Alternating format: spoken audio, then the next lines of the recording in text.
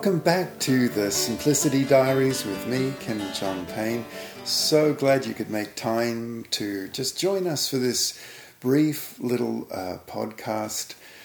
This summer was a rather big one for Catherine, my wife, and I, as we just a little while ago took our two daughters down to the airport, and they are 17 and 20 years old now, and there we were at this big city airport, and one daughter was going off, the younger one, the 17-year-old, was headed off to Germany on an exchange, and my older daughter, the 20-year-old, she was headed off to Australia, one east and one west, and so it was a big day, really, in the life. You know, we all have these big days in the life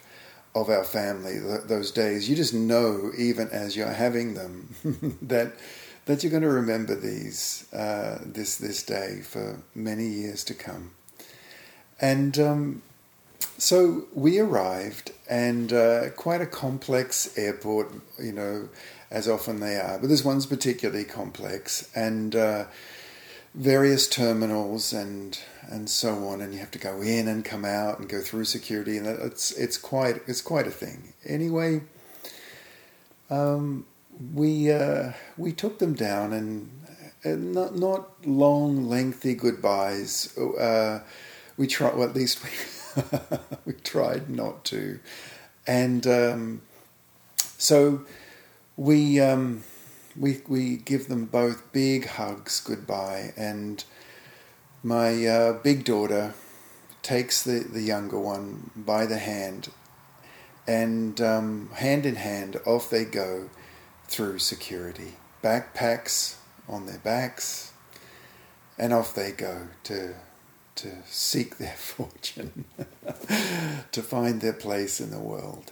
And it was all the conversation from my oldest daughter was all about helping the younger one find her way. She'd never been in a big aeroplane before, and she hadn't ever gone through security. She's waved, me off a number of times, but there she was doing it herself. And it was just so lovely, because my older daughter was saying, okay, I'll take you through security. We'll get you to the gate. We'll work it out together. We'll make sure everything is on time. I'll show you where the board is. No, you need your boarding pass out. And she was really helping organize the younger one. And the younger one was really accepting it, and they were really figuring things out together, with the 20-year-old, taking the lead, of course, because she'd been through this drill since she went on an exchange when she was 17. Now, they neither of them had travelled all that much by aeroplane up to this point, but they travelled across land. We'd been on many camping expeditions. We travelled across the country, actually, from one side of the United States to the other on our motorcycles, camping all the way. We've been up north into Canada, but this was their first experience of being on their own. And as they went through security, Catherine and I were standing watching them. They turned around to wave, and they were still holding hands. And off they went, out of sight.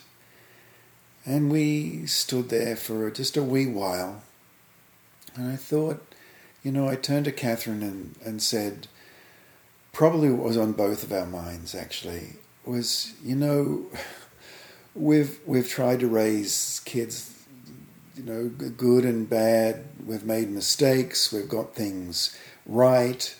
We've done good things that haven't worked out. But at least these two are best friends. At least they're besties. And they're there for each other.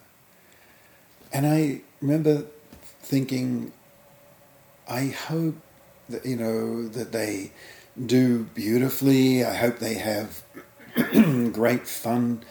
I hope they, really have these just wonderful experiences.